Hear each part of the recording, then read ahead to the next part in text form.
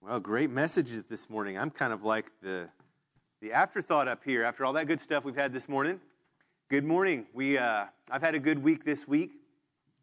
I had a good week. I was in Lubbock Monday through Wednesday of this week at a pastor's retreat for pastors of the Northwest Texas Conference. And so I had a really good time networking, spending time with some of my colleagues. We had a really good guest speaker. And one of the things the guest speaker spoke about was just kind of the landscape of Christendom in America. And he was comparing, the state of the United States to what Europe was maybe 50 years ago. Everybody in the room is aware that in Europe, Christianity is all but dying, if not dead. Right? Is everybody aware of that? Which used to be the center of Christendom, Europe. And the point the speaker was making, and you'll hear this made in other places as well, was that the United States eventually is going to go the way of Europe. And there are statistics that indicate that Christianity is on the decline in the United States. And so it was interesting to hear, his perspective on that. And it's not just him saying that, many other voices are as well. And the solution to that perspective that we were really talking about and discussing and brainstorming about while we were at the retreat. And so I had a good week. And did everybody I'm curious, how many of you people get our newsletter here at the church? We had a newsletter. We've got a newsletter that comes out via email, and you get a hard copy in your mail as well. If you don't get that for some reason, make sure you talk to Jackie before she retires, because she does such a good job of keeping track of all of that.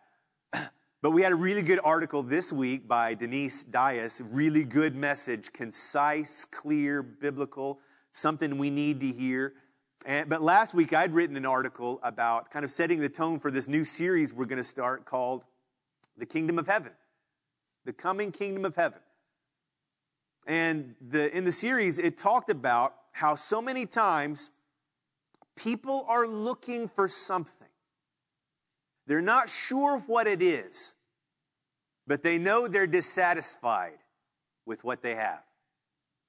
How many of you see an election cycle looming right in front of us that is going to be the perfect indication that what I just said is true? They say this every election cycle. This may be the most important election that you and I have faced in our lifetime. They say that every election cycle, it seems like, but I have a feeling this one is going to be particularly contentious and even nasty. And the bottom line is, people sense, they have an inner sense that the way things are isn't how it ought to be. They're dissatisfied. And they're looking for something to bring correction, to bring justice, to bring prosperity. They're looking for something. People come to the church all the time. In our retreat, we found out Christianity is on the decline. It's all but dead in Europe. And I can't help but think, many times people bring those same dissatisfactions to church with them, looking for answers to solve the problems that they see both in themselves and in the world. People have a dissatisfaction. They're looking for answers in politics. They're looking for answers in the church. They're looking for answers many places, and they're usually leaving dissatisfied because they're looking in the wrong places. We're going to approach the topic in this next 6 weeks, the coming kingdom of heaven. And in my newsletter article, I had written what a guy named E. Stanley Jones had written. He's a famous missionary to India. He was personal friends with Mahatma Gandhi. And in one of the books that he wrote, The Unshakable Kingdom, he made a very profound point. Everyone is dissatisfied with what they have, and rightfully so, because they're looking for something they aren't even aware of, and it's the kingdom of heaven. that they're looking for. They're looking for it in politics, and they're leaving disappointed. They're looking for it in the church. And usually, many times after years, they're leaving disappointed. They're looking for the kingdom of heaven, and many times E. Stanley Jones would say they're not finding it in the church because the church has lost that message. You know, Jesus talked about the gospel of the kingdom, E. Stanley Jones would say, 100 times in the Gospels. Jesus spoke about the gospel of the kingdom, and it is the only thing that Jesus referred to as the gospel. And so we're going to spend 6 weeks studying this topic. And I want to talk to you about the purpose of studying a topic like this. It's an important purpose. I want to read a verse of scripture to you. I'm going to read to you from Titus chapter 2, verse 12. Titus chapter 2, verse 12. And this is going to be one of the guide stones of our entire series, The Coming Kingdom of Heaven. Think about what is instructed to us by the Apostle Paul in this epistle. As you're turning there, a guy by the name of Stephen Covey wrote a book called The 7 Habits of Highly Effective People. Have you heard of this book? 7 Habits of Highly Effective People. And it says the second habit of highly effective people is to begin with the end in mind. How many of you know if you don't know the destination you're headed for, you're already lost? Begin with the end in mind. Here's what it says in Titus chapter 2, verse 12. It instructs, that is the grace of God, it instructs us to renounce ungodliness and worldly passions and to live sensible, upright, and godly lives in this present age, in the here and now. Verse 13, as we await the blessed hope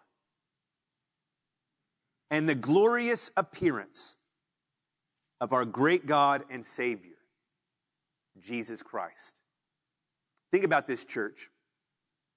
In the context of this passage, what is it that causes us to live right now? It's hope in a future event. Here's what it would say in Hebrews chapter 6, verse 19. Hope functions as an anchor for your soul and my soul. Hope functions as an anchor. It keeps me steady amidst the storms of life. It is hope that is described to do that. And it's hope in something very specific.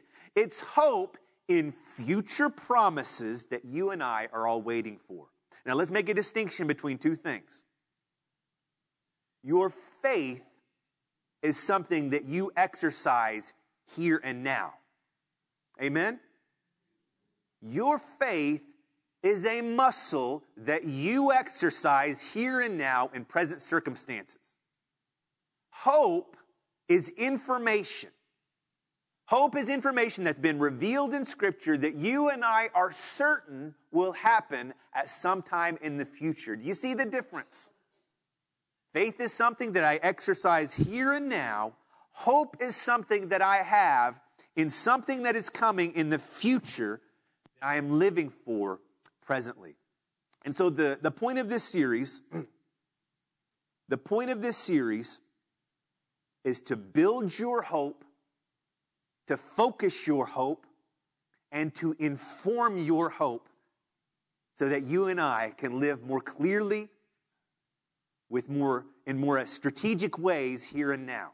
We are going to build and inform our hope through this series.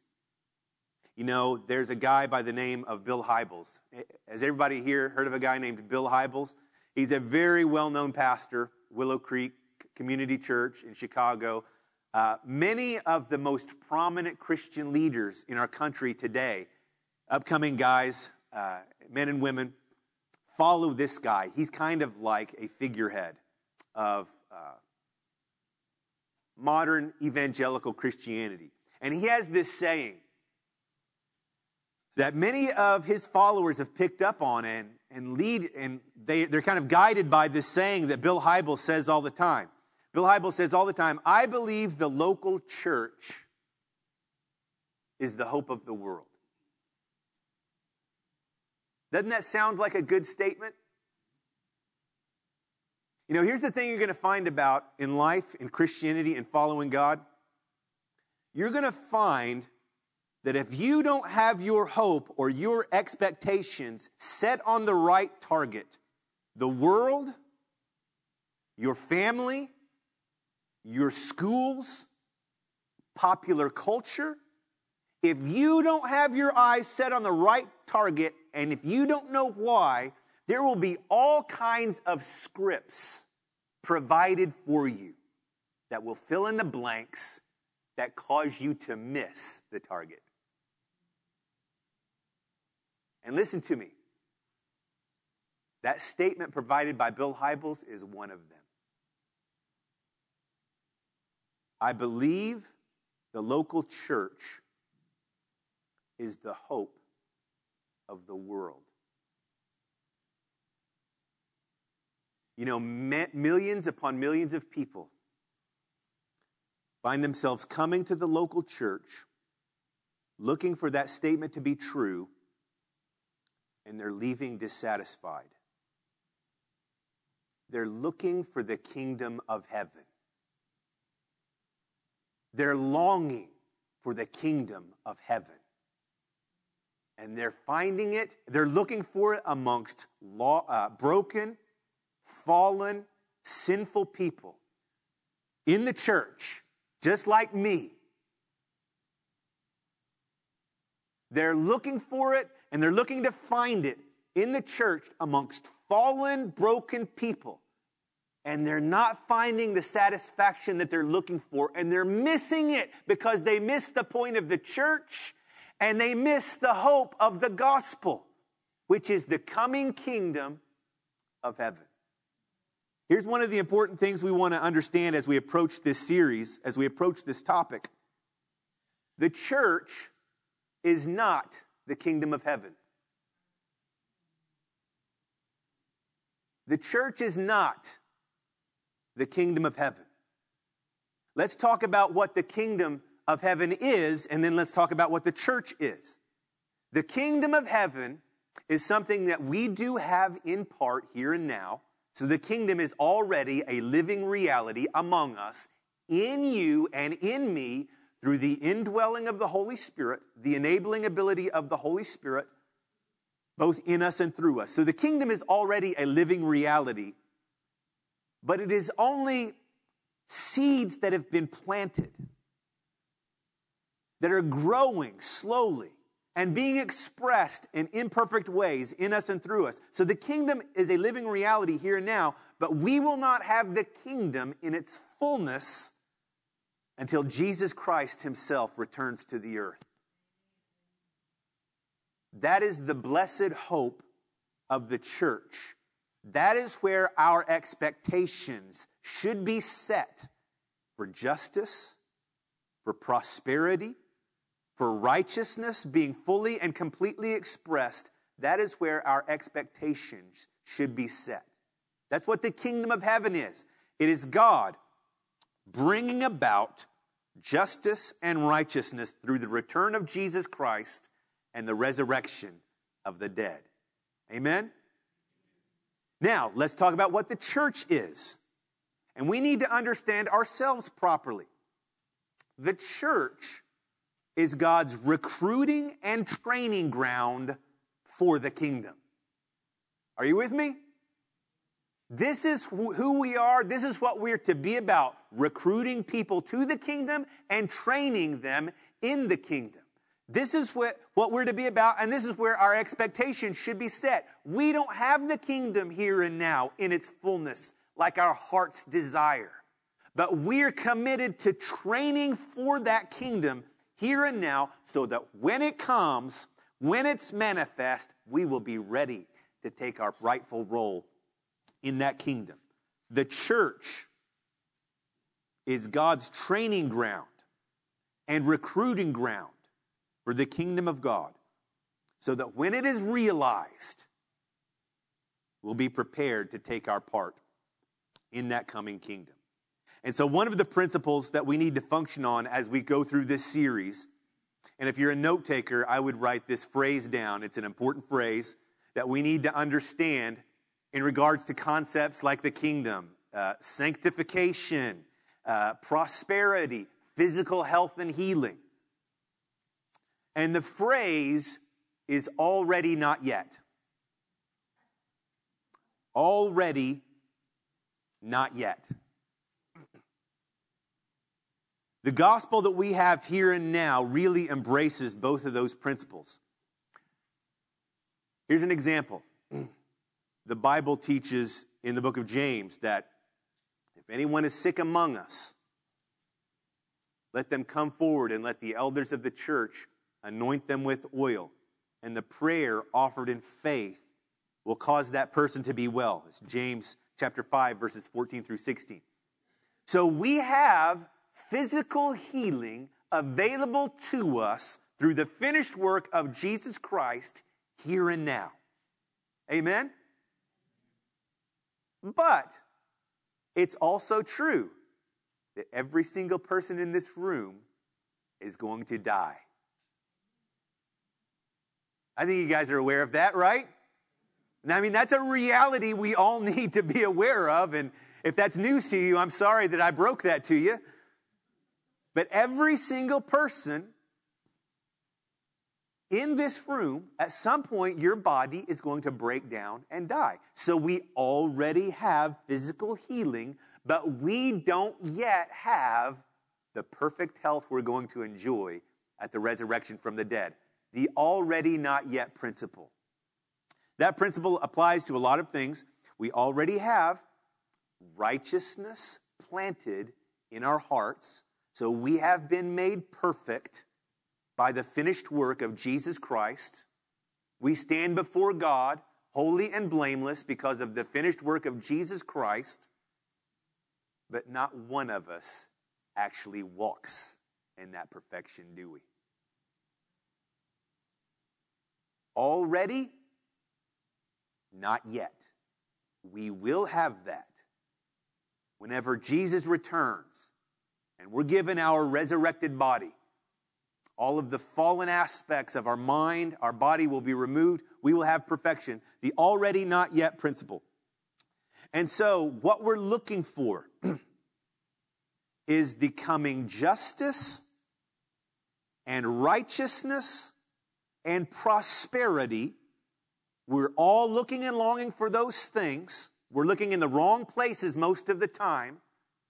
But all of those things will be realized at some point in the future at the return of Jesus Christ. Let's go to the Gospel of John, chapter 15. I'm going to cover 3 agendas of the kingdom. And then I'm going to cover the context in which those agendas are going to be met. So John chapter 15 is Jesus teaching us 3 agendas, 3 priorities that are going to be realized in the kingdom, really that I believe every person deep down in their heart is longing for. They're usually looking for them in the wrong places, and eventually they leave dissatisfied because they didn't know where to properly place their hope and their expectation. John chapter 15, I'm going to start in verse 5. This is Jesus teaching. I am the vine, you are the branches. If a man remains in me, and I in him, he will bear much fruit. Apart from me, you can do nothing. If anyone does not remain in me, he is like a branch that is thrown away and withers. Such branches are picked up, thrown into the fire, and burned. If you remain in me, and my words remain in you, ask whatever you wish, and it will be given to you. This is to my Father's glory, that you bear much fruit, showing yourselves to be my disciples. As the Father has loved me, so I have loved you. Now remain in my love. If you obey my commands, you will remain in my love, just as I have obeyed my Father's commands and remain in his love. I have told you this so that my joy may be in you and that your joy may be complete. 3 agendas Jesus Christ has set forth that are to be expressed in their fullness in the coming kingdom of heaven. And I believe these are the basic longings, the fundamental longings of every person's heart. First and foremost is the fullness of love. The fullness of love. Paul tells us that now these 3 things remain: faith, hope, and love. But the greatest of these is, can you finish that for me? It's love. The longings of every person's heart, the fullness of love. In the coming kingdom of heaven, God is going to remove everything that hinders the full and the perfect expression of love. Number 2, the fullness of fruit bearing. Every one of us longs to be productive and effective and to make an impact on our surroundings. The fullness of fruit bearing is going to be established in the coming kingdom of heaven. We are called to be fruit bearing now, but usually, I don't know if you're like me, I'm usually frustrated over the results. Anyone else like that? I'm usually let down. Sometimes I try really hard to really make an impact, and you plan for weeks and months and years, and you train and you recruit, and then you come to it, and the bottom line is you leave that wondering, was that really worth all the effort I put into it? You know, usually our efforts bear a little bit of fruit here and now, but we're usually frustrated and disappointed. The fullness of fruit bearing is going to be a byproduct of the coming kingdom of heaven. The results will match our effort, and we will be satisfied. Number 3, the fullness of joy. The fullness of joy. I would say there's going to be a sense in which we're going to have this kind of emotional response to our circumstances that communicates this: there's no place I'd rather be. There's nothing I would rather be doing, no one I'd rather be doing it with, and no one I'd rather be doing it for. That will be a constant and abiding sense of our circumstances in the coming kingdom of heaven. And the kingdom of heaven is the context in which every one of these priorities is going to be realized. I want to read to you from, last verse of Scripture I'm going to read from Genesis chapter 1, verse 28. These are the priorities: the fullness of love, the fullness of fruit bearing, the fullness of joy. We already have these things in part now. We already have them. We do not yet have them to the extent or the fullness, not even close, of what we're going to have at the return of Jesus Christ. Genesis 1:28. I'm going to close with these concepts. There's going to be so much territory to explore with this topic, the kingdom of heaven. We tend to have this picture of eternity, again, that's been colored by popular Christian culture. But God tells us his game plan from the beginning. It's right there in the book chapters of Genesis chapters 1 through 3. God's game plan is right there in front of our face. It's very clear. How many of you know that an omnipotent, an omniscient, and an all-present God has a plan A, and he doesn't need a plan B? God has a plan A. It's right there for us in Genesis chapters 1 through 3. He doesn't have a plan B, because let me tell you something, church, plan A is going to work. And here's what it says, Genesis chapter 1:28. God creates man and woman. God blessed them both and said to them, be fruitful, be a fruit-bearing person, and increase in number, fill the earth and subdue it, rule over the fish in the sea and the birds in the sky, and over every living creature that moves on the ground. There you have it. God created the earth and the heavens. Originally, they existed together. There was no separation between those two things. Human beings had a face-to-face relationship with God. He created them to be fruitful. That is, to work, to use their will, their ability, their creativity, their imagination to increase the raw material that He had provided them.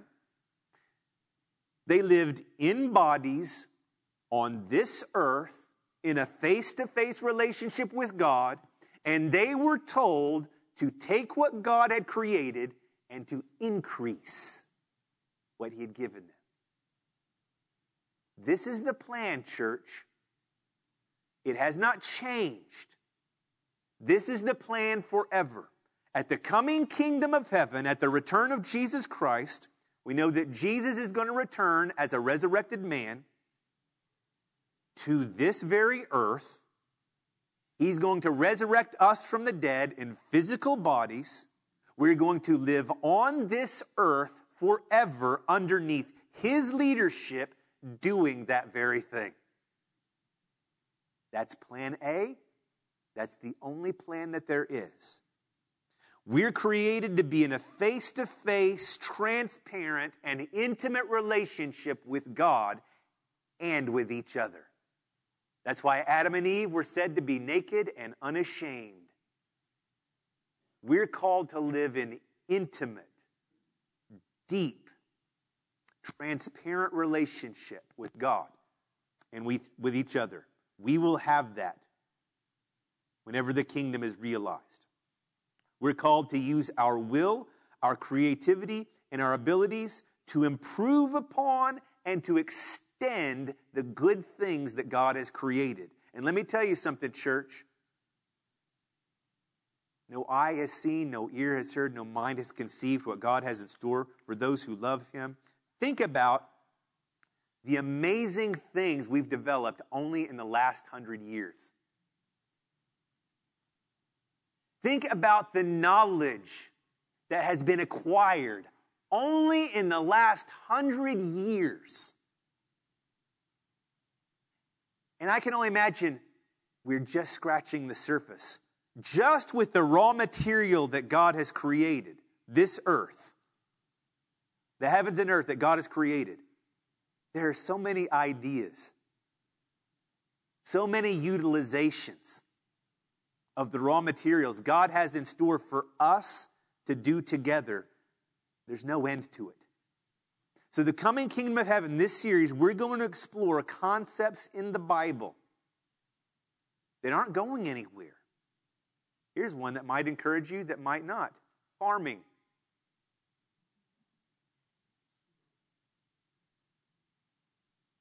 Farming. In the Old Testament, the Jewish people, when they were projecting that whenever Messiah comes and He establishes the reign of God on the earth, one of the things they're going to get to do is farm their own land and enjoy the results. It's all over the Old Testament. And we know that we're going to need food in the coming kingdom of heaven because Jesus in His resurrected body ate fish, didn't He? You know, that's one of the things that God has planned for us to do, is to harvest the resources of the earth and to use them for all kinds of plans and purposes. There's all kinds of ideas we can explore that are right there in the Scripture that we don't tend to think about in regards to what forever or eternity is going to be like. In the Old Testament, the Jewish people had one mindset. They had the mindset of life on this earth with the Davidic king, a human king, making life good for everyone. The Old Testament is mainly about that. The New Testament, Christianity, is mainly about Jesus as God and worshiping him in the environment of heaven. That's mainly what the New Testament is about. God's plan is to bring both of those ideas together into one. This is what it says in Ephesians chapter 1, verses 9 through 10. Making known to us the mystery of his will according to his purpose, which he set forth in Christ as a plan for the fullness of time to unite all things in him, things in heaven and things on earth. God is going to bring both of those realities together into one. We're going to have the supernatural environment and resources of heaven openly manifest, energizing and enabling us in ways that we can't imagine. We're going to have unrighteousness removed from the human relationships of this world. And we're going to have relationships with each other that are deeply meaningful and satisfying. Listen, there's continuity. There's continuity between what we're doing in this life, the relationships that we're building in this life, and the things we're going to be doing in eternity. I believe that many of the friendships and relationships I'm building here on this earth right now, God is going to harness and utilize in the age to come. And that excites me on the one hand, and it scares me on the other. But listen, God is going to make everything right and good and satisfying and energizing and joy-filling and love-inducing. And we're going to be really glad that God is God and that we're not. Amen. Let's close with a word of prayer. I just want to pray over this series and just ask God's blessing over me to just see what he wants to say, be able to communicate it clearly, just enable you to be able to listen and hear what I am saying and what the Word of God is teaching, that the Holy Spirit would just enable you to enter into this picture of the future that's designed to be an anchor for our souls in the here and now amidst the frustrations, the setbacks, the toil of life under the hot sun. Many times our work produces nothing but thorn and thistles. It's a result of the curse that was unleashed on us because of disobedience. Father, we just embrace a focused and informed hope. Not a pie-in-the-sky picture, not a fairy tale picture, but a real, focused and informed hope for what you have planned in the future. Father, I pray that the picture that you paint would take root in our minds and hearts. Holy Spirit, that your power would cause seeds to grow and just produce stability and strength and perseverance in life under the hot sun here and now. Holy Spirit, just grateful. Give us the topics to cover. Give us the scriptures that you want highlighted. Give us the paradigms that you want in place so that our life is filled with joy in the midst of all of the dysfunction. We have joy because we have absolute confidence that the picture you've painted for the future is real and it is ours. So we're grateful for that. Look forward to what you have to reveal to us in the coming weeks. It's in Jesus' name we pray. Amen.